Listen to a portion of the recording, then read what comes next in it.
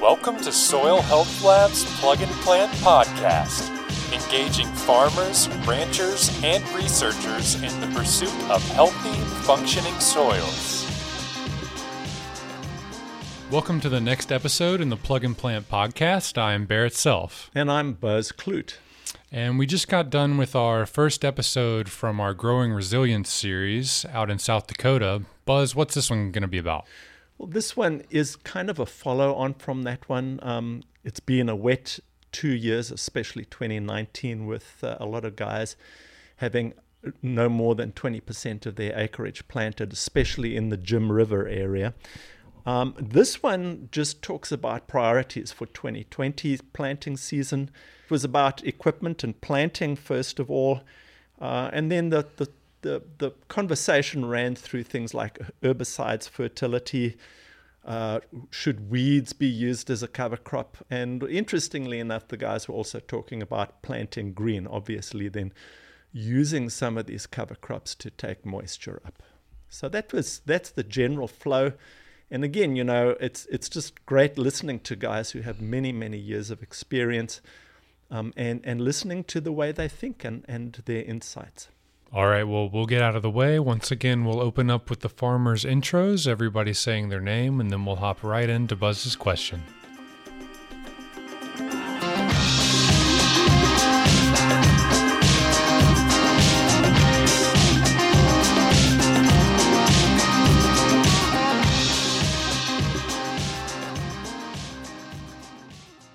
My name is Charlie Edinger, and I live in Mitchell, but mainly farm west of Mitchell. My name's Daniel Harnish, originally from Clayton, South Dakota, currently live in Freeman. Hi, I'm Craig Staley. I farm with my brother Gene.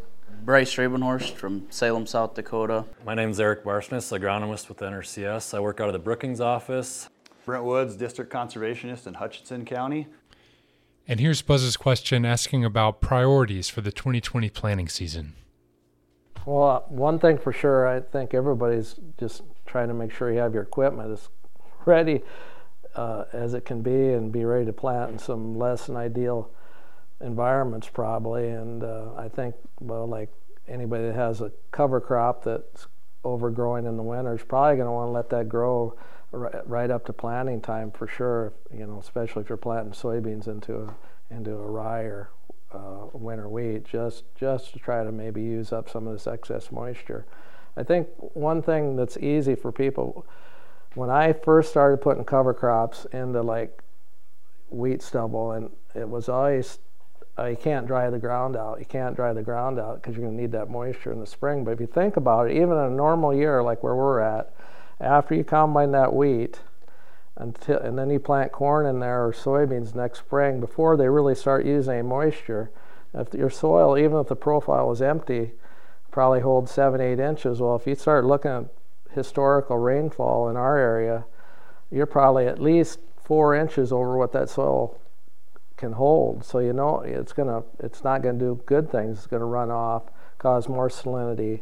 So that's where the use of cover crops, even in a normal year, helps a lot, and in a wetter year, it's certainly crucial. And I think that to get that mindset, it's been hard for producers, especially older ones, because you're just used to drying out all the time. But trying to get that excess spring moisture into the ground instead of running it off, whether it's just erosion or through a tile or whatever, it's just the best use for it.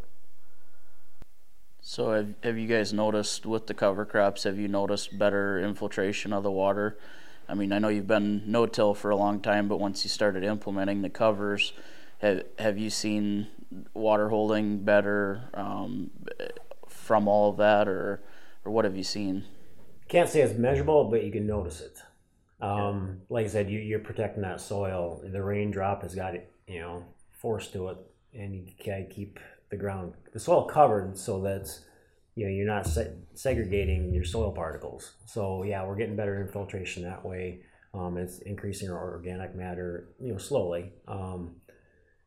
But yeah, and then it's transpiring a lot of that moisture. So yeah, it's definitely making it easier for us to handle more water. One of the nicest ways of planting beans that I like is actually into a cover crop of rye, either flown on or drilled on. It can be 4, 5, 6 foot tall. That mat will enable us to actually carry over wet ground better. And what we see is the water that does run off runs off clear. We don't have that muddy stream. And that mat will hold weeds and moisture the rest of the summer. I've yet to have my beans suffer yield loss from using too much moisture with the rye. We compare to our neighbors or other fields we don't, and the yields have been nearly identical, even including 2012. We ran 4 or 5 bushels actually higher where we had the rye. But that year, management, try and when to kill it. So in 2012, we killed that rye. It was less than 15 inches tall. Some years we kill it at thigh high in May. You got to watch where your seedbed moisture is. You can dry that seedbed out too much. But if the moisture is there, we let it grow. Can be an issue with the planter. You got to move your residue managers up, closing wheels. If you've got any type of spike or anything on, they can wrap. We had that happen a couple times. So if it gets too tall, we end up using the drill instead of the planter. And like this spring, we've got the planter and the drill we're going through now. We'll put all new blades on the drill so that we're ready, so that we can slice through that. Dull blades, too much hair pinning. And the other thing we find is timing of killing it. We either want to plant into it dead brown or green. If it's in that yellow stage, it's too raggy. It just doesn't cut. You don't get the seed in the ground properly. But in the planter this year, we just finished putting Delta Force on the planter. With the wet conditions, we're looking to be able to actually pick the units up. But yet on the dry hills, we need the down pressure. In the years past, we've been watching on our monitor, we'll actually be running 3 miles an hour over the hills just to maintain soil contact with the gauge wheel, and be driving 8 miles an hour in the low area, trying to keep the pressure up. So that's one thing we're changing for spring, is putting Delta on, because we're kind of tired of playing with the power shift going through the field. So one of the other known benefits of cereal rye, while we're on that topic, is weed control, weed suppression. Have you changed any of your herbicide program or anything along those lines following the rye or because of the rye? Is there any differences or things that you've noticed? One thing we learned the hard way with cereal rye, when I started with it, we always waited and just sprayed it off with Roundup, maybe added some type of residual with it at planting time. Problem is mare's tail. We've got Roundup resistant mare's tail. So then we had these mare's tails popping up and no way to control them post. So now we do a 2,4-D and prowl put on in our cereal rye in April. We get rid of the winter annuals, we lay down a foundation, then we come back with our Roundup and another residual. And with that residual and that mat, sometimes we don't even post spray. Sure. So that's what we've noticed also. I'm a little reluctant to go less residual herbicide. So we still are using a full-blown residual, at least 3 modes of action. And this past year, very few of our fields actually had a post-spray treatment with the rye. So it held. Yeah, you definitely get tremendous suppression after planting, but yeah, you just have to be careful.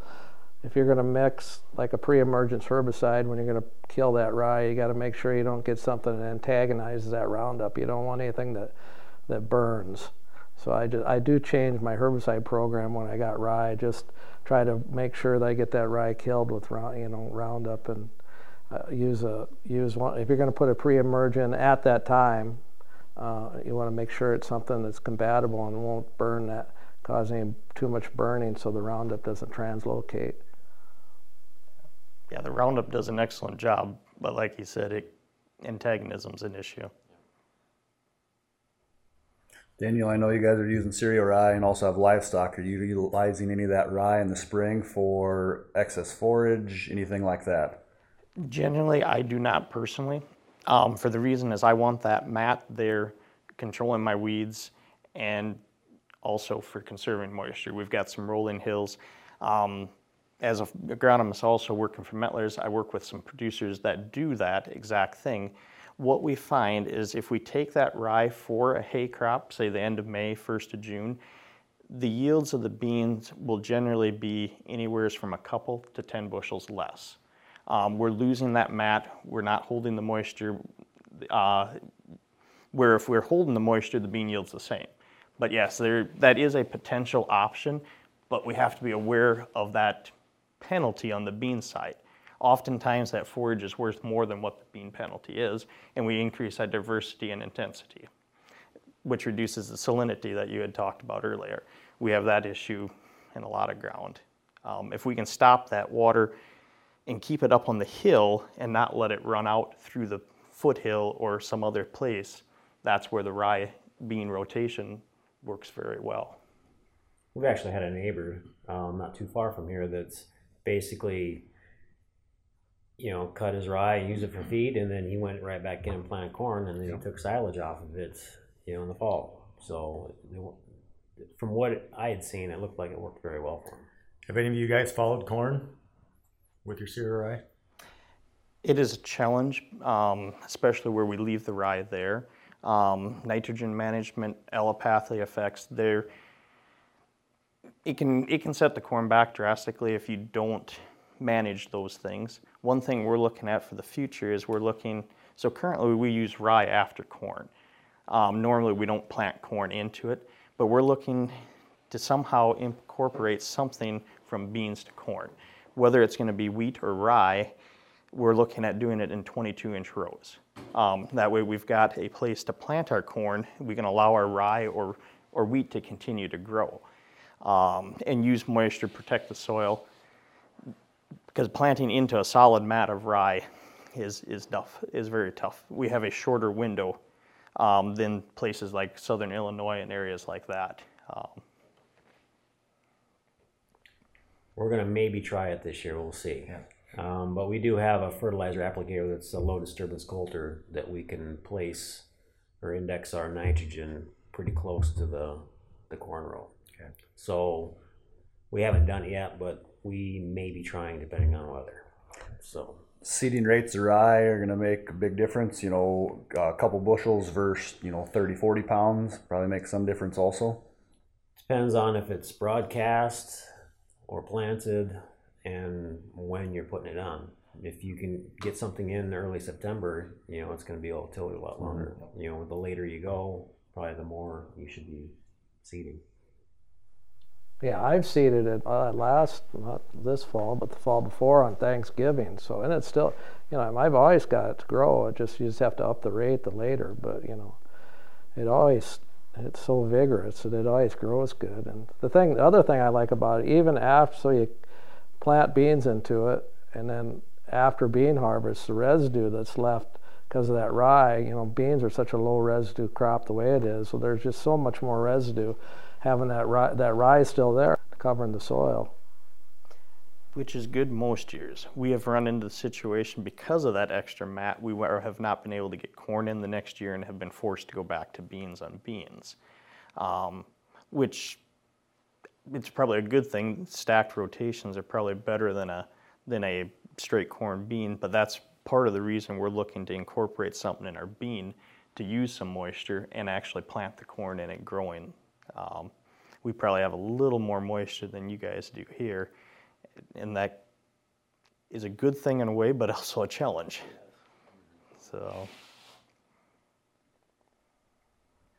what about some of your, we had a lot of fields that weren't planted, and we had fields that were planted and drowned out, really kind of messing with maybe some fertility programs. What are you guys looking at changing or adapting for this year as far as fertility? Well, I think just with, if we have 20% potholes, you can't plant, you got to plant around them all, it's going to make like variable rate fertility, it's going to make it a lot more difficult than if you could just go through the whole field. And trying to soil sample last fall, it was just horrible. So, it's definitely messed up the fertility part of it. I think all you can try to do is, I'm just going to try to get do what I can and probably split apply the nitrogen as much as possible, and I'm not, I'll probably maybe have to forego, even if I have some areas that are low on phosphorus, just because the trafficability is not worth leaving ruts all the way across the field. I'll just wait and try to do it in the drier fall. And soil sampling was a major issue tonight, so I don't have mine done yet, but that's my plan, is to get it done as I can. So you're still going to get that done this spring? That's I'm a goal. That's a hoping goal. to. If I got to go out there with a 4-wheeler and a hand probe, that's what I'll do. Yep. We're sitting in the same boat. We've got some sampling done, not as much as I like. I might be depending on 2-year or 3-year-old samples. But we're at this point facing the reality that we may not get our P&K on pre. I mean, like you said, the trafficability won't be there. We'll end up spreading it over the top in row with a high leg spreader, which reduces our ability to do as much variable rate, but at least hopefully we won't have it ruts made from doing that. And we will use a pop-up. Yeah, and you're not applying to areas that you're not going to get planted. Yep, exactly. You guys being long-term no-till planter setup and fertility on planters versus somebody just starting, is that going to be a challenge, you think, for you, or getting started in the no-till at all, or have any issues with that? Bean-wise, I mean, planting beans and corn stalks could be an issue. We're on 22-inch rows, so we might have a little bit of fun there, but we do have an air seeder, so we'll probably run some through that. And then we picked up it's a Yetter strip freshener, and we're going to use that in front of our corn going into the bean stubble. So I think what we have should work for now, but it'll change every year. Yeah, and we used to do all broadcasts, and I've always been worried about potential losses in no-till, and we have in our humid environment and soil surface moisture, you don't know with environmental conditions how much you could be losing if you don't catch a rainfall. So we've gone to a high-speed coulter to get it in the ground, and so yeah, if you're going to be out there and you have to broadcast, you want to make sure it's stabilized and protected if you don't have a for sure rain event coming. We've gone to split applied nitrogen with nitrogen inhibitors on both applications just for that fact. Even though the last 4 or 5 years we've been getting the rains, but there's going to be a time where that stuff lays there for a week, 10 days, and we lose 20, 30% of it. But that's how we kind of overcome part of that, is split apply and nitrogen inhibitors. And we do use a pop-up in furrow just for the phosphorus issue. I think that could be critical this spring, preventing some of the foul syndrome. We had fields that we didn't get cover crops on until September. We didn't have the growth that I like to see. So there is that concern of foul syndrome yet. Could you speak a little bit more on foul syndrome, and maybe, kind of what, there's different thoughts on that, whether it's going to be an issue or not. I'm probably more in the camp of I think we may have some issues. I think the long-term no-till, we have higher levels of soil microbes there. I don't think we're at as high a risk there, but there's definitely a lot of these fields that hardly got anything done or nothing done that guys are going to be an issue. Hopefully on the long-term no-till we don't, even though we didn't get some covers planted till late. But there's a lot of areas that were drowned out. And when we get that high of moisture, the microbes, the populations decrease fast. Yeah, I would still recommend some pop-up. Yeah, the pop-up will definitely help a lot if you do have it. I mean, it's hard to predict fallow syndrome. I mean, if you got a cover crop or a crop growing, it probably won't happen, but it should have. I mean, the pop-up does so much good anyway that on all corn and small grain, I use pop-ups and split the end with stabilizer and try to use stream bars to manage volatilization. What are your thoughts on some of the guys that didn't get cover crops planted, let weeds go, said that's Mother Nature's cover crop? Is we're gonna have fallow syndrome there, issues with that, or what do you guys think on that? Not if they let the weeds grow the whole year. They're gonna have if you can stand the weeds, it probably shouldn't be there. But but there's pegweeds. There's certain species of weeds that's not mycorrhizal friendly. So if you know your weeds very well and can trust that you've got good biological activity through the root systems, you're probably fine, but then you're setting yourself up for obviously issues with seeds, weed seeds. It'd be nice if it worked that way, but the weeds are never as good as a crop, and the diversity is not there. When we look at the native prairie and we look at how many different species are there, even in our cover crops, by incorporating 5, 6, 7 different cover crops and trying to put wheat in the rotation, we're still a long ways from what the native prairie was. And the root mass, we've got some big blue Indian and switchgrass that we use for hay that we've put in, that's probably almost 20 years ago. The root mass on that compared to a rye or corn or anything is way more. It's trying to figure that out and mimic what was here, I think, is what we need to do long term to get our soils to that next step.